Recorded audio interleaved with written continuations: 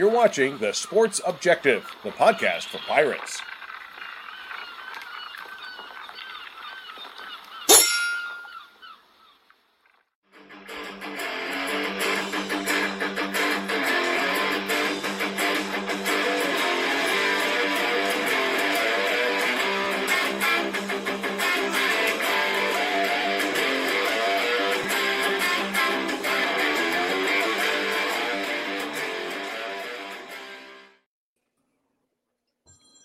Well, ladies and gentlemen, boys and girls, children of all ages, it's Wednesday night at 8 o'clock, and you know what that means on the Sports Objective Podcasting Network. It's time for just another sports podcast with me, your host, Kyle from LaGrange Barber.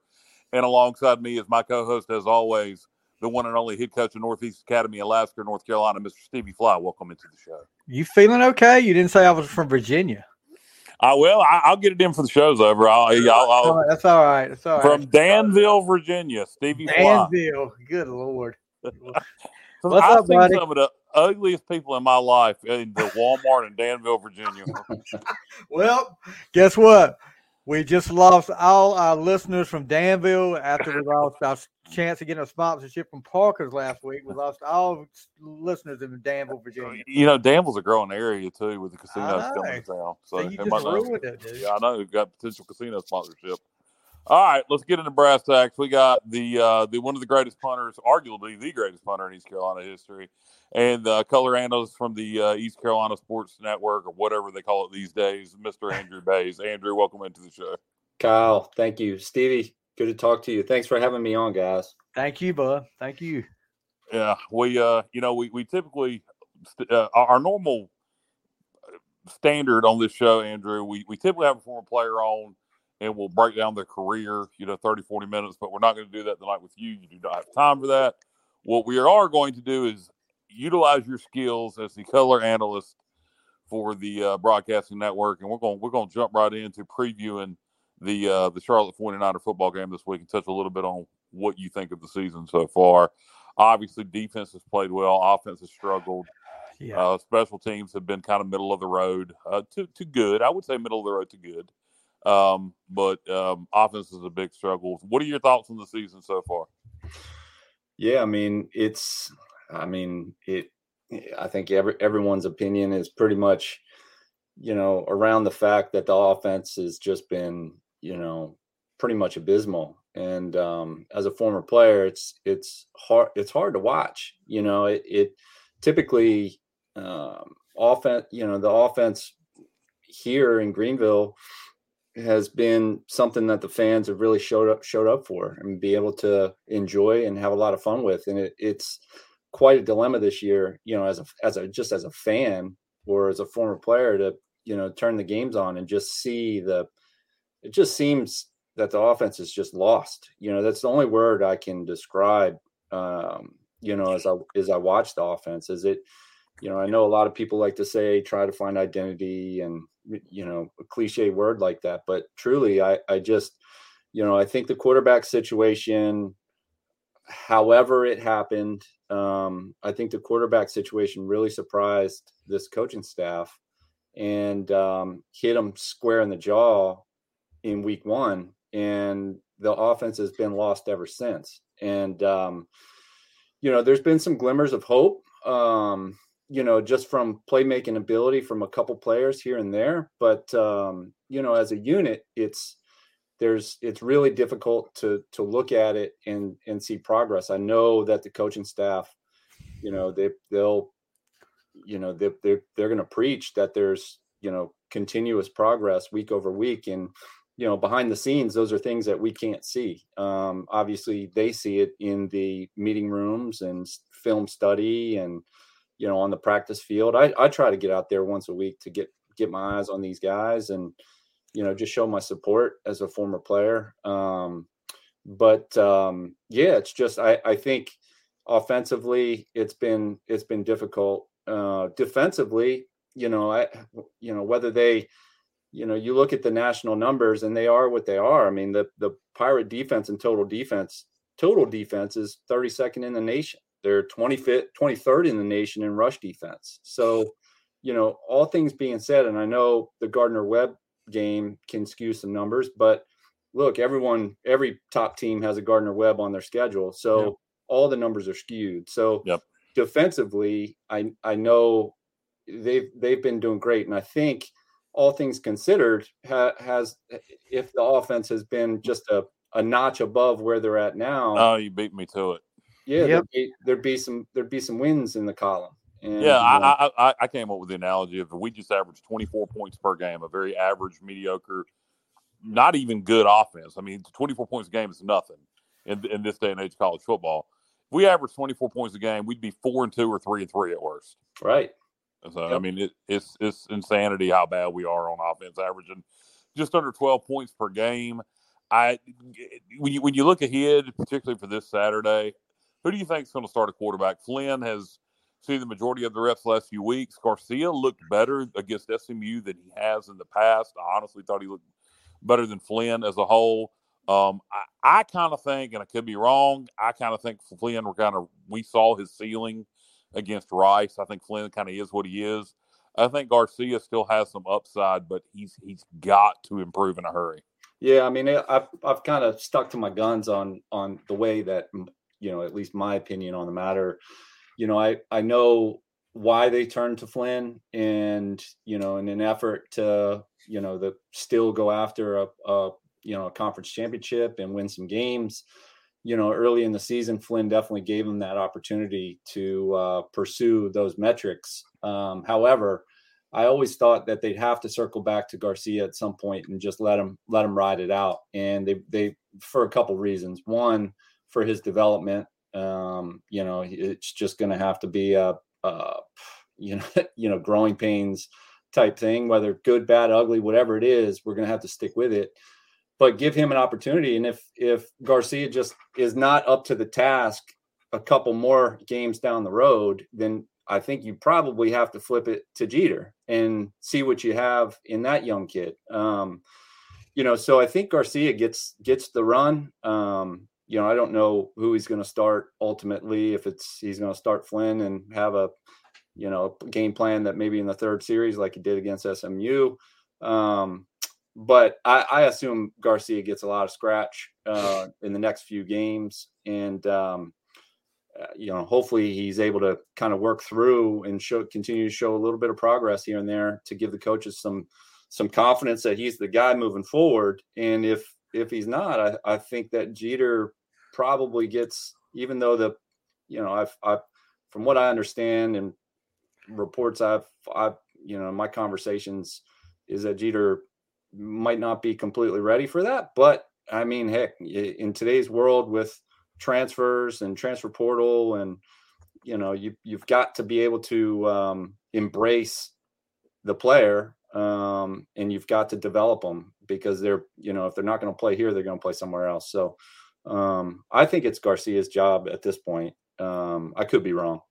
Jason Nichols on the fifth quarter over on Pirate Radio post game last Thursday said that going forward, he thinks he would start Garcia and go ahead and move Raheem Jeter up to the number 2 spot and start getting him the second most reps on the team to get him, in case we have to do what you're talking about.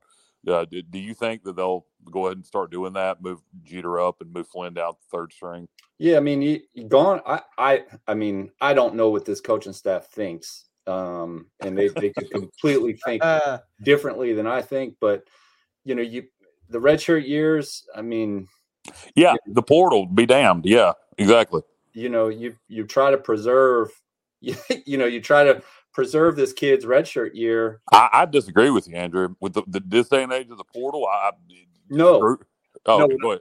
No, what I'm saying is what I was saying as far as the coaching staff, maybe they believe that they try to preserve his red shirt, but in today's day, you just can't do it. And, I think Mason Garcia is a good, relevant example of, they sat on him for years thinking that he was going to be the future of this program. And that hit him square in the face week one of, well, heck, we missed something here as far as development, coaching, whatever it might be.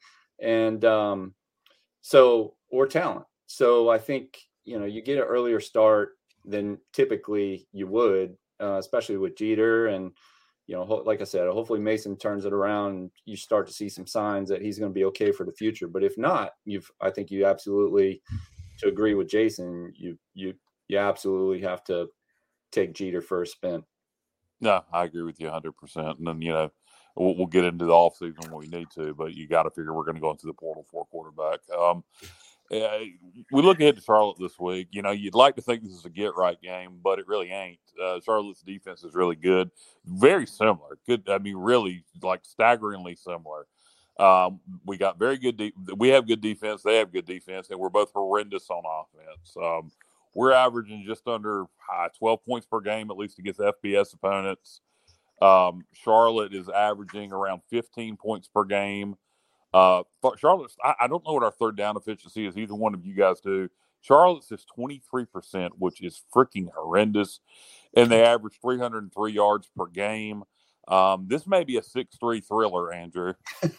Yeah, we're running about 33% on third down for the season. All right, we're better than them by 10%. Woohoo! Compared to we're almost a 50% conversion team last year on third down. Now against SMU, we were 25%. We were 5 for 20. So that's uncanny to me that we were 5 for 20 on third down, because we dominated time of possession in that game, at least for 3 quarters. So that really says a lot to how well our defense played, how many 3-and-outs they got. Well, I think, I started picking up on some of the time of possession situation that's going on with our offense during the Rice game. During a broadcast, there's some things that I keep an eye on. That's one of them. And, this offense, I think, because, they've been so woeful, it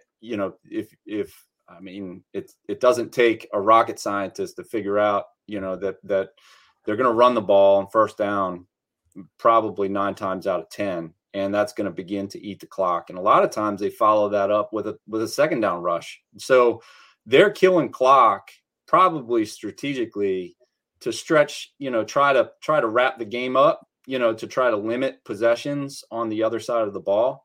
And when they're completing passes, they're completing, 3-yard passes and short routes that keep the clock moving. So, it is something that we're seeing as far as 3-and-outs. Yes. But I think the way that they're attacking the clock to try to stretch, try to limit the opponent from being on the field, I think, that's part of the offensive strategy. While they struggle, they're going to burn some clock. You talk about our offensive struggles, and one of the things we have really liked is explosion plays.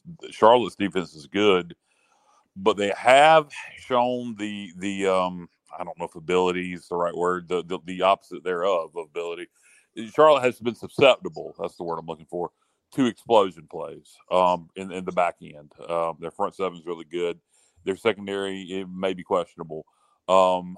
We have not shown the ability to hit a deep ball, get much yards after catch.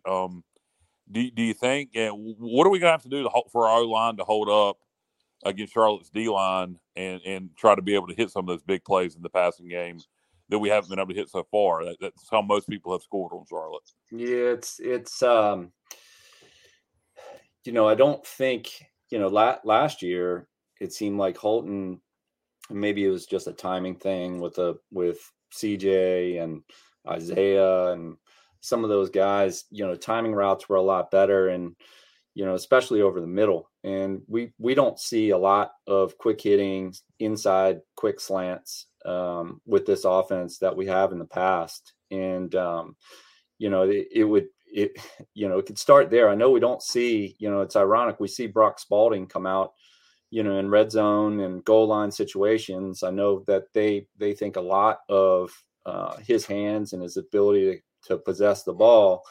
I'd like to see him more in field offense, not just red zone and goal line and that kind of thing. If he's a possession type receiver, they need to get the ball out quickly. And Sowell has come on, the last few games, has shown a lot of promise. Move his big body on the inside, and maybe use Josiah on the outfield as a stretch guy. And I know we haven't gotten enough opportunities to Josiah. I know Jalen has had his opportunities with drops. Unfortunately, he's battling through this year, but somehow they've got to start working the inside of the field. And I know those are timing routes, and I know those are a bit more complicated, especially with quarterbacks that are struggling. But it's been a big part of this offense for a long time, and it's definitely a big piece that's missing. So, to answer your question, I like to see more quick hitting strikes over the middle of the field. They've utilized Calhoun a little bit, in those types of scenarios, but not nearly enough, in my opinion. You mentioned Calhoun. We get Savage back this week, according to Coach. Do you think that'll, Calhoun, that should not limit in a bad way, but limit in a good way, the amount of snaps that Calhoun has to take? I'm sorry, you were breaking up to me in the first part of that question. Savage, Coach says Savage will be back this week. Yeah. So that should limit Calhoun snaps in a positive way, where maybe, hopefully he can be more effective. I know we keep him in a block a lot because the O-line struggles, but do you think having Savage back will help Calhoun in the passing game is what I'm trying to get to? Yeah, 100%. I mean, Calhoun's been working like a dog this first part of the year. So I would think so. Unfortunately, Javius Bond, I know Coach said that's a day-to-day type thing. But that, if he's out a game, that's a big miss. Obviously, we saw what happens when he's out. He was out against SMU with that unfortunate early injury. Do you have any intel on besides what Coach said about day-to-day?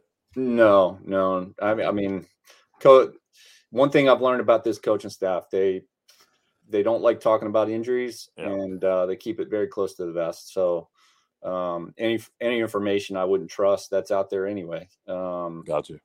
So if he's saying it's day to day, he must have a pretty good feeling that he truly is. So, I don't think he'd downplay that type of injury or even talk about an injury, because he doesn't like talking about injuries. So hopefully he's back in the mix this week, which would be great for this offense. They obviously need to continue to get him involved. The rushing attack has been limited. And there's a lot of things that factor into that as well. So it's not just offensive line play, but quarterback play can also factor into that. Just, when your offense is predictable, it's just so much easier for the defense to attack on it and prey on it.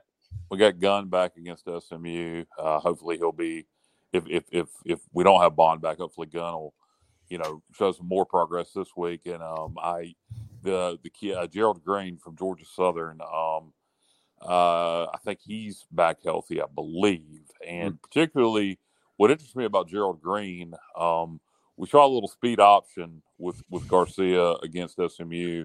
And Gerald Green's got a lot of option background playing at Georgia Southern. So that could be interesting. Hopefully he'll be back this week. Yeah, I mean, I love watching Garcia play in an option style. Yes. Offense. I mean, it's funny when you watch him play, he lights up in those scenarios. Yep. It's like he enjoys it. And so I know it's very difficult for offensive coaches to change on the fly as far as offenses go, as a season goes, kind of, you've got your offensive schemes and your ideas of what you want to do. And you only have so much time during the week to work with these kids. So, it's really hard to make changes to your offense, but, clearly Garcia is way more comfortable in a rushing style approach.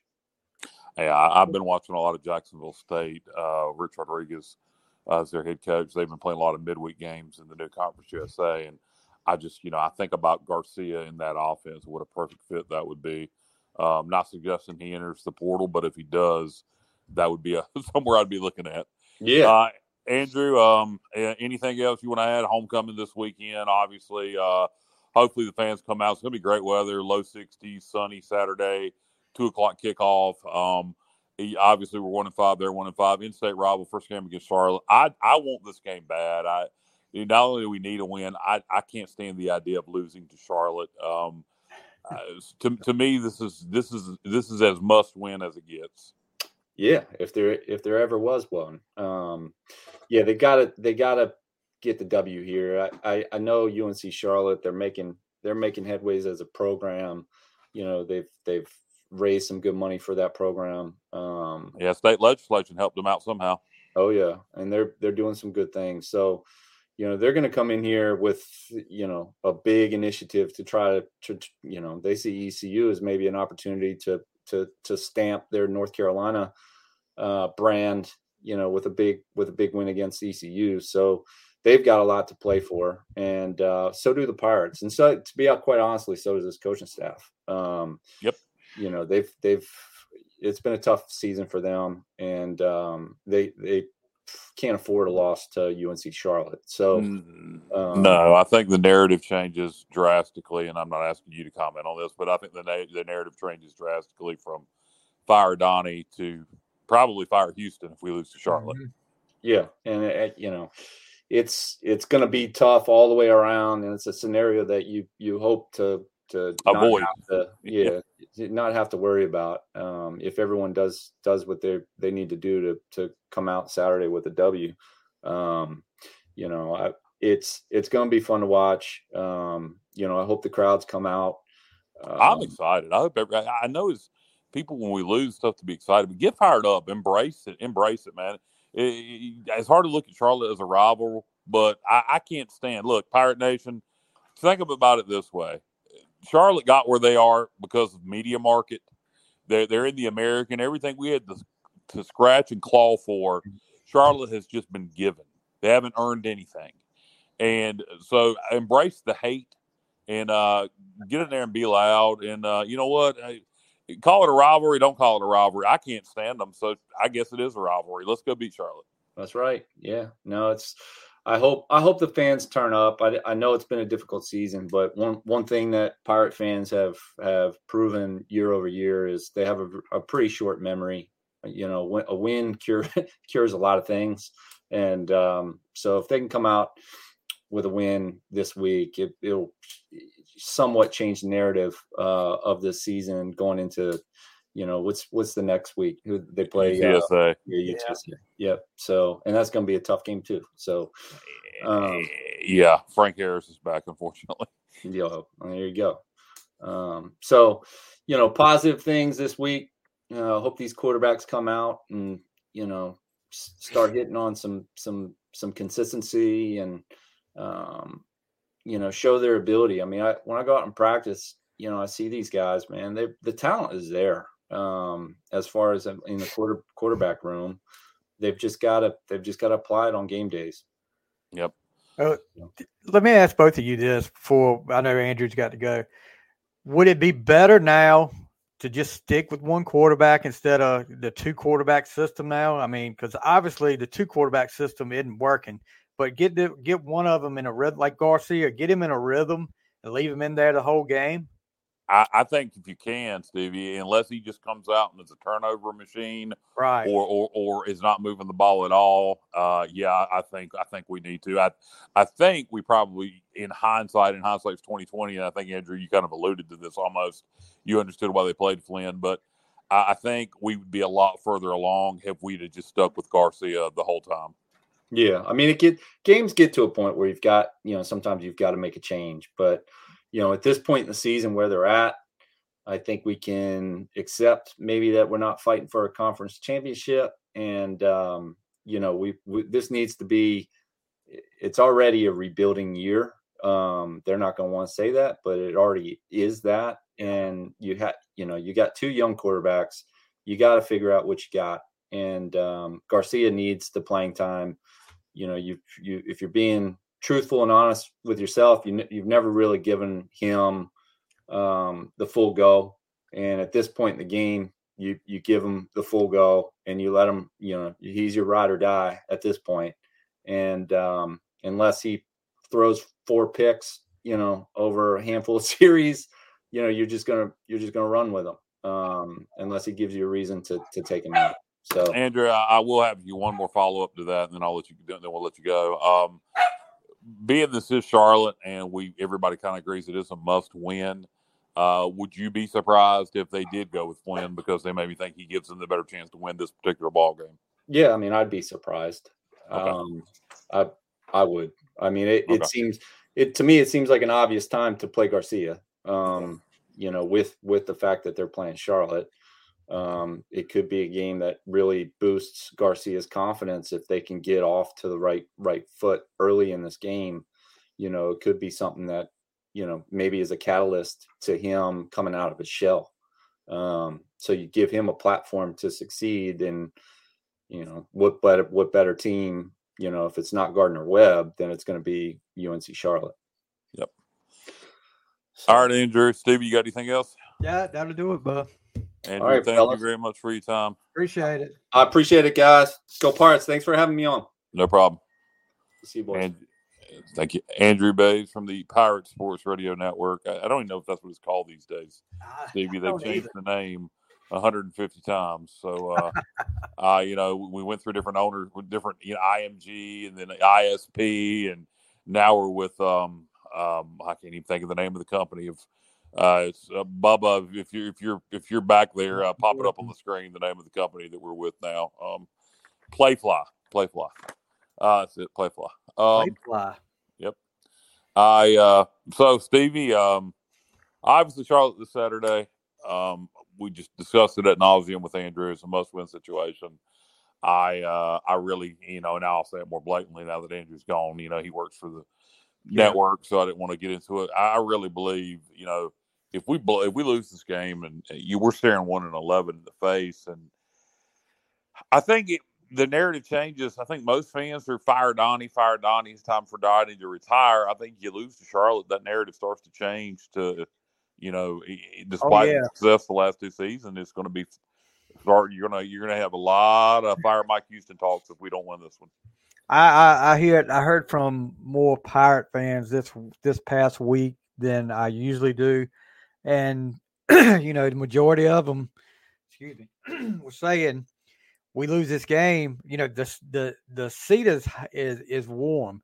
The seat gets really hot if you lose for Mike Houston if you lose this game this week, because, you know, like you said, we're staring 1-11. Who is left on that schedule that is somebody we can beat? I mean, none of these games are going to be easy games after this. You know, there's no Gardner-Webb sitting here. And if we don't play better than what we have been, it's going to be a 1-11 season if we don't beat Charlotte.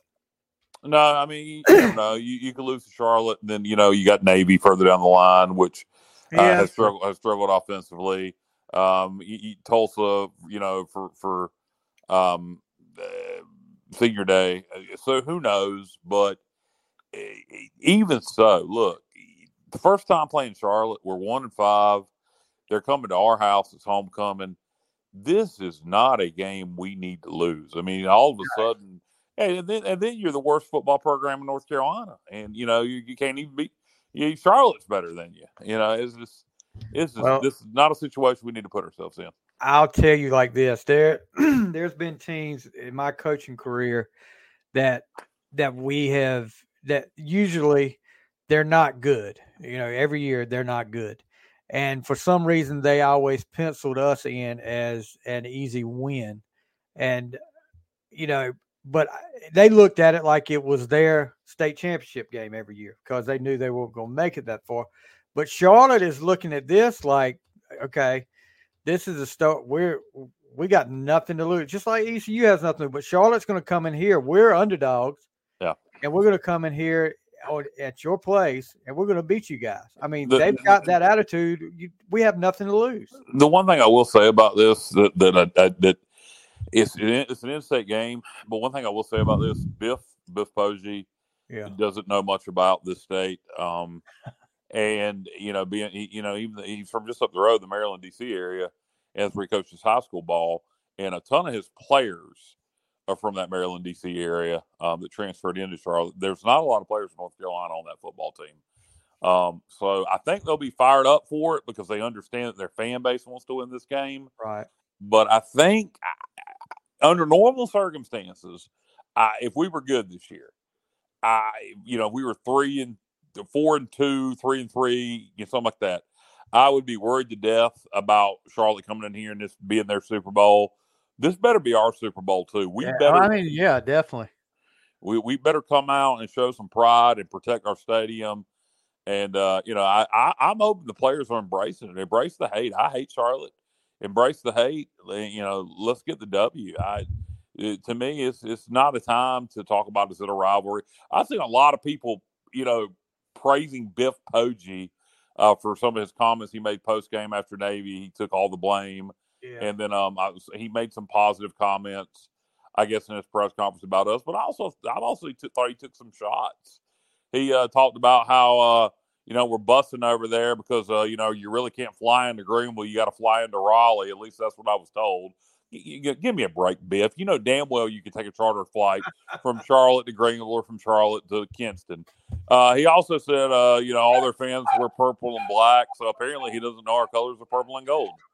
Well, that right there, if you're ever going to get bulletin board material, that would be it for our Pirates. He doesn't even know what color you are. It's kind of like when Fedora said he didn't remember the 70-41 game when the next time he came over to Greenville.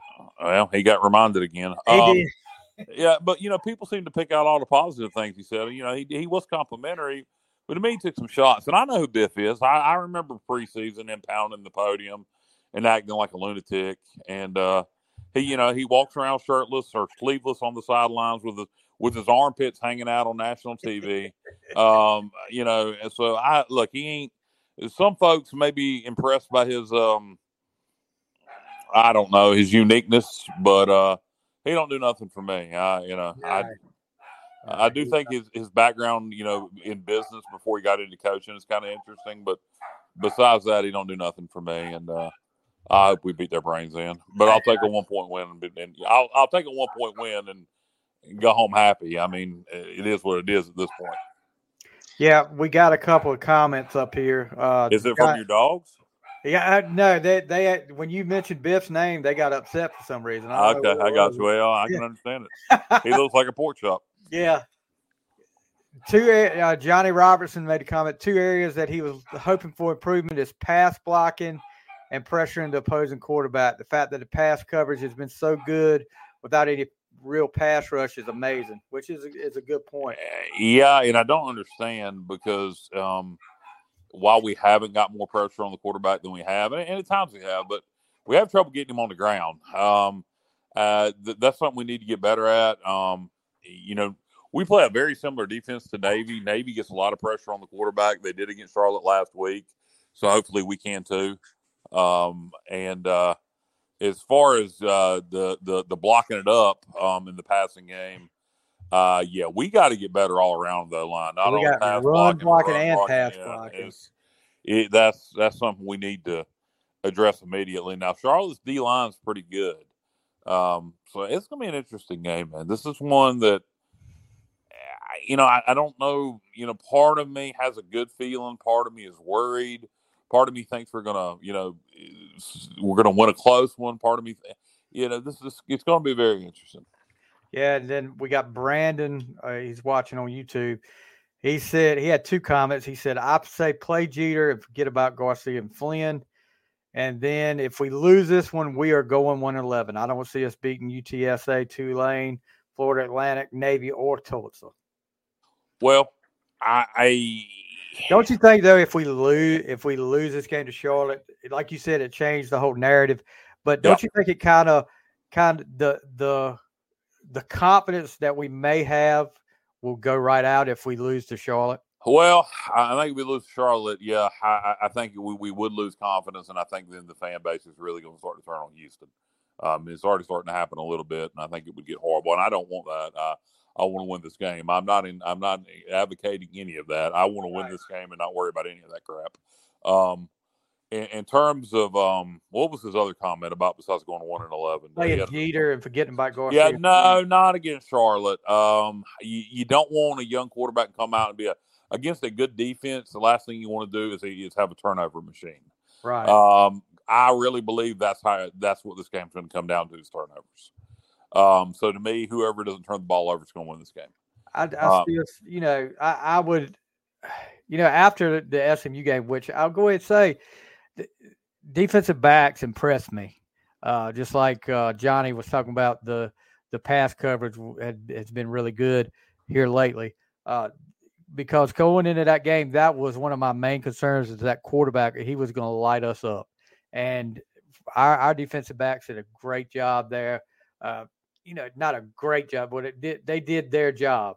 After the first quarter, I really think they did a tremendous. Yeah, they settled down. Yeah. I mean, and then and your comment that you made on Facebook after the game was so on point.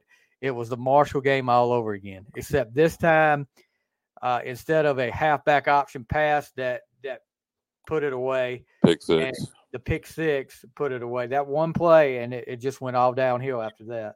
Yeah, and that's what I mean. I don't.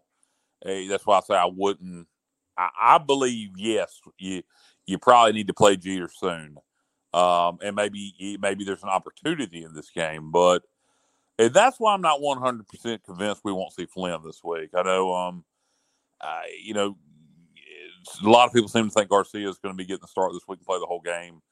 This is a game we got to win, and Flynn has turned the ball over more than Garcia, actually, because he's not. But Garcia plays too close to the vest sometimes. Well, Flynn is taking shots down the field too. Exactly.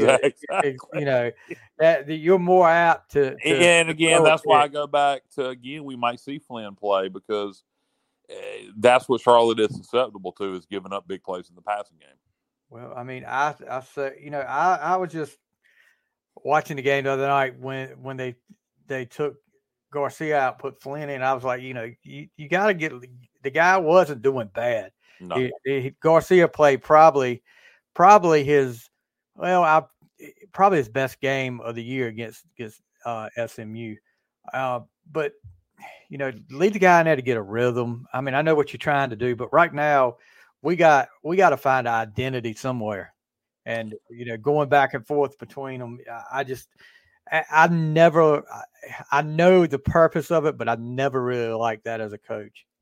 No, I think there are times it works, but it hasn't worked so far this year. But Garcia's got to be able. He can't be afraid to take a shot downfield, particularly in the game. No, he can't. And if he is, then I think you got to put him back on the bench. But I think you got to tell him, look, if you throw a pick, you throw a pick. We got to take shots. So, I mean, it's not the end of the world. Nobody, everybody throws an interception. I'm not, look, I don't want him to go out there and throw a bunch of picks, but, I'd rather him take some chances than sit there and just play scared. Same here.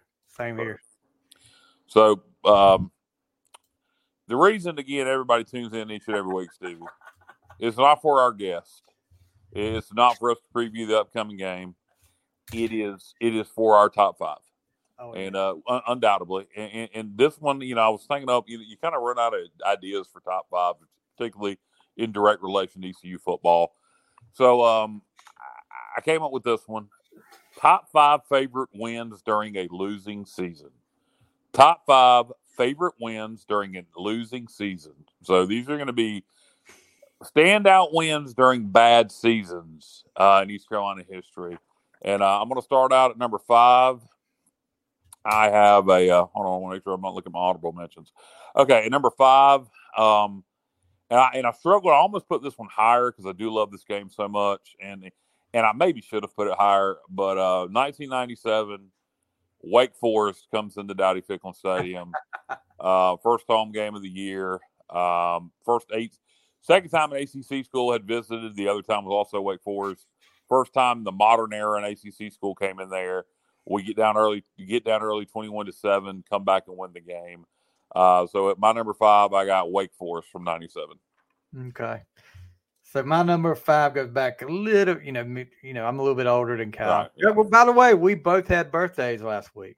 Yeah, we sure did. Happy birthday. Kyle's happy birthday to you. Kyle's a little bit younger than me, but I had the big. What day was your birthday, Stevie? I missed it on Facebook. Monday 16th. Monday last. I'll say it was this week. Okay. Yeah, 16th. Well, you called me on my birthday, and I'm sorry, I totally missed your Yeah, birthday. I know, y'all. I know how much Kyle thinks of me now. So I didn't realize it was your birthday. I remember you saying it last week now, but I do apologize. Happy birthday.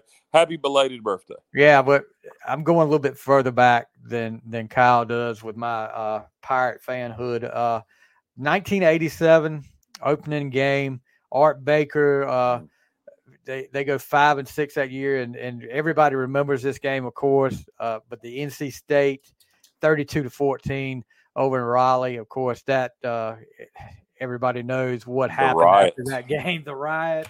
And we didn't play State for a while, but yeah, you had Travis Hunter and Charlie Libretto at quarterback. You had some guys with that. Walter Wilson at wide receiver, Ellis Dillahunt and Junior Robinson, defensive back, some NFL experienced guys there. But yeah, Bubba Waters. Come on. But I just remember listening to that game on the radio, and then my cousin was actually one of the managers that year and was on the sidelines that night. And he could tell you some stories there. Yeah, that's a good one. I would have definitely had it on my list if I was 7 years old when that game was played. But it didn't make my list, but it definitely would have had I been a Pirate fan in 1987. My number 4, I got a tie from the same season. Here we go, the ties. Yeah, I did this a couple times. My number 4, I got a tie from the same season, back-to-back weeks. So these games go together in my head. The 05 season, we finished 5-6. Ended up with back-to-back wins, a comeback win in Huntington against Marshall, and then we followed it up with UAB. I remember UAB came in here playing for bowl eligibility. Their quarterback, who's I can't think of his name now, he's a good quarterback, guaranteed that they were going to beat us, and the Pirates won. So I got a tie from the 05 season, Marshall and UAB back-to-back weeks for my number 4 favorite win and during the losing season. So we mentioned this a little bit earlier. 2018, Carolina comes to town again. And, all week, Larry Fedora's like, they're talking about the last time you came to Greenville. And Larry Fedora's like, I don't remember that game. But he got reminded real quick. And, the Scotty Montgomery era. But, we get the big win, 41-18, in a game that I don't think anybody – I think it was like if we beat them, it's going to be a close game. But to blow them out 41-18 was the icing on the cake. But that's my number 4 is the 41-18 in 2018. My number 3 is from the Scotty Montgomery era. His very first game at East Carolina in 2016. We didn't know what we were getting into, but it started off well. The Pirates beat the Wolfpack in Greenville. Great back and forth game. That is actually an excellent football game. If you just want to go back and watch a really good ECU game, that was a back and forth football game all game. So my number 3 is 2016. The Pirates beat the Wolfpack in Dowdy-Ficklen. All right. So my number 3 is from 2010. And I think you will know which one I'm talking about. Oh, I didn't consider 2010 a losing season. Yeah, but I don't think of it as a losing season as a bowl because we went to a bowl. Man, okay, I would have put the Tulsa game in there too and the NC State game. God mighty, I would have had that NC State game number 1. I just didn't consider it a losing season, but you're right. Technically, it was. Technically it was. But if you want to. All right. So anyway, go ahead. I'm going with that. Watching that game on a Sunday, the opening game. So you got the Tulsa game, not the State game. Okay. Yeah, this is my number 3. Okay. But yeah, to sit there and watch the Hail Mary at the end, and you're like, because I'm sitting there like, God, there's no way this is going to happen. And then, it happened, and the Pirates, Justin Jones with a 33-yard reception from Dominic Davis, and the Pirates win 51-49. And what a way to start out that year. Unfortunately, it wasn't the best year they had, but great start. And that was kind of weird. We talked about this before. Kind of weird playing on a Sunday afternoon there too. Yeah, ESPN was experimenting with some Sunday college football at the time, but yeah, that's also one would have made my 27 points in the fourth quarter. Yeah, it was a crazy game. It would have made my list, but I don't think of it as a losing season because we went to a bowl. Right. But after the bowl game, it was a losing season. My number 2, you mentioned it already, so I won't dissect it too much. 2018, North Carolina. You lose to North Carolina A&T the week before. You got the Tar Heels coming to town.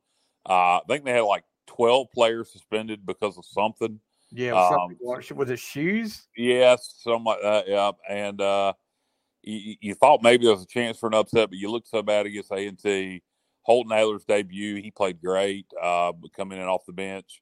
So my number 2 is that win over North Carolina in 18. All right, 2015. I think it was 2015. Maybe it was 20. No, let me. Virginia Tech. 2015. Yeah. James Summers coming out party. Virginia Tech in the rain.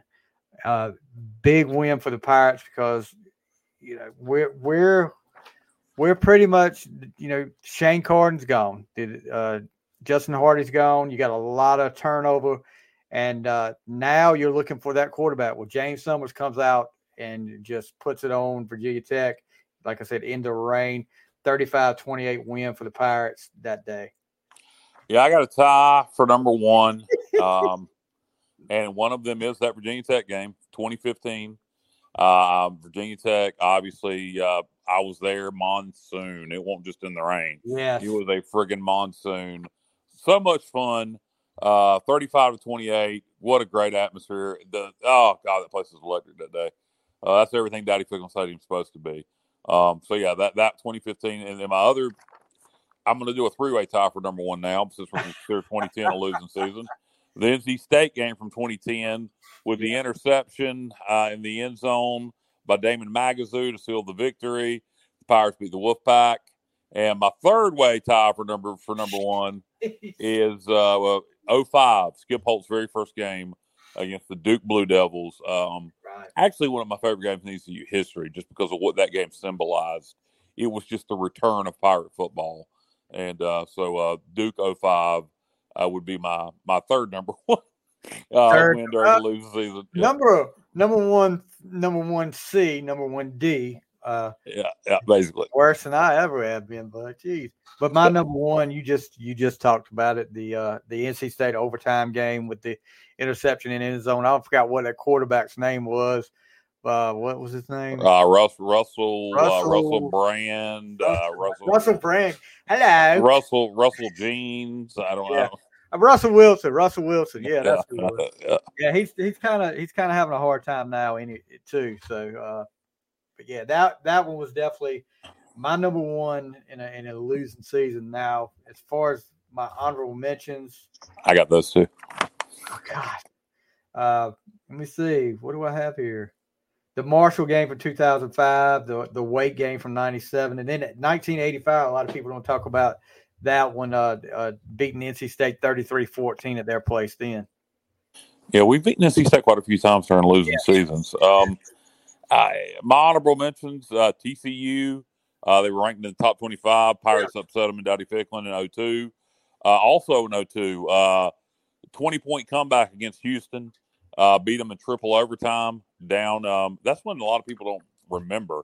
That game's actually on YouTube, the entire game. So if you have never watched the 02 Houston, so if you never watched it or if you want to go back and watch it, the 02 Houston game, triple overtime win down in Houston, 20-point comeback. And then my other honorable mention is 2011. We go up to Annapolis, Maryland, and beat Navy as they miss a last-second field goal for the Pirates to hold on to win. One of only 2 victories against Navy, and that was after they had embarrassed us the previous year in Dowdy Ficklen. Yeah, I'm looking to see if I can find the Houston game now. Yes, on there. Yeah, I'll send you. Go to the Sports Objectives Facebook YouTube page, Stevie, and we have a playlist for all our listeners out there where we have compiled all the games. So for all our listeners out there, if you If you want to watch any ECU football, if it's on YouTube and it's a complete game, we should have it in our playlist. If you find something we do not have in our playlist, please let us know so we can add it to our playlist. Yeah, you sent me that, and I watched the Carolina. I started watching the Carolina when we beat them 70-41, but they've taken that down since then. Oh, wow. Yeah, well, they've taken the Carolina one from that year down. Yeah, I wonder who had something to do with that. Huh? I wonder. Yeah. But well, we got to get that back up there. If somebody, mine got deleted off the DVR. I should have. Mine too. I should have burned it to DVD. So that's really irritating, actually, particularly now that it's off YouTube. I'm gonna have to hit somebody up. Somebody hit me up because I want a DVD copy of that game now since it's off my hard drive, no longer on YouTube. So if anybody has that game recorded, and I'm sure somebody does, hit me up, and I'll gladly pay you for a DVD copy. All right. Steve, you got anything else? No, my dogs seem to be very active tonight. I don't know what the deal is. Well, Robert Matthews, he's got a Robert follows us a lot. Kyle from LaGrange, the fifth quarter legend. Robert, I appreciate it, man. I don't know about legend, but I do appreciate the. I wish there was a way we could make a compilation of Kyle's greatest hits on the fifth quarter. Well, get with Clip. Maybe him and Shirley can put it together. And from Cecil, are you listening to? He fire him tonight to my infamous call where Troy didn't believe it was me after he found out it was me. Where I did my Jeff Comfer impersonation, where him and Shelley were hanging out in Jeff's bedroom watching the Orange Bowl, or the Northern Illinois Orange Bowl. People don't realize. People remember that call. I don't know how many people know that was me, but that was me. And so I've done quite a few things up there. Yeah, Brandon has got another comment. With SMU leaving the conference, is the American looking at another team to replace them? Yes, yeah, Army. We're talking to Army. I think it's going to happen. We're trying to get some things scheduled. Army has to get some schedule things straightened out, and I think they're trying to figure out what to do with that Army-Navy game. The conference wants to make it a league game. Army really wants it to stay non-conference because they want it to. It's very important to Army apparently to keep that game the last regular season college football game post-conference championship. I think my solution would be you could do something simple, play it Thanksgiving weekend every year and make it a league game. Or what I say is do the opposite to keep it special. Play it, make it the Daytona 500. Make it the first game of the college football season. Play it every year on week 0.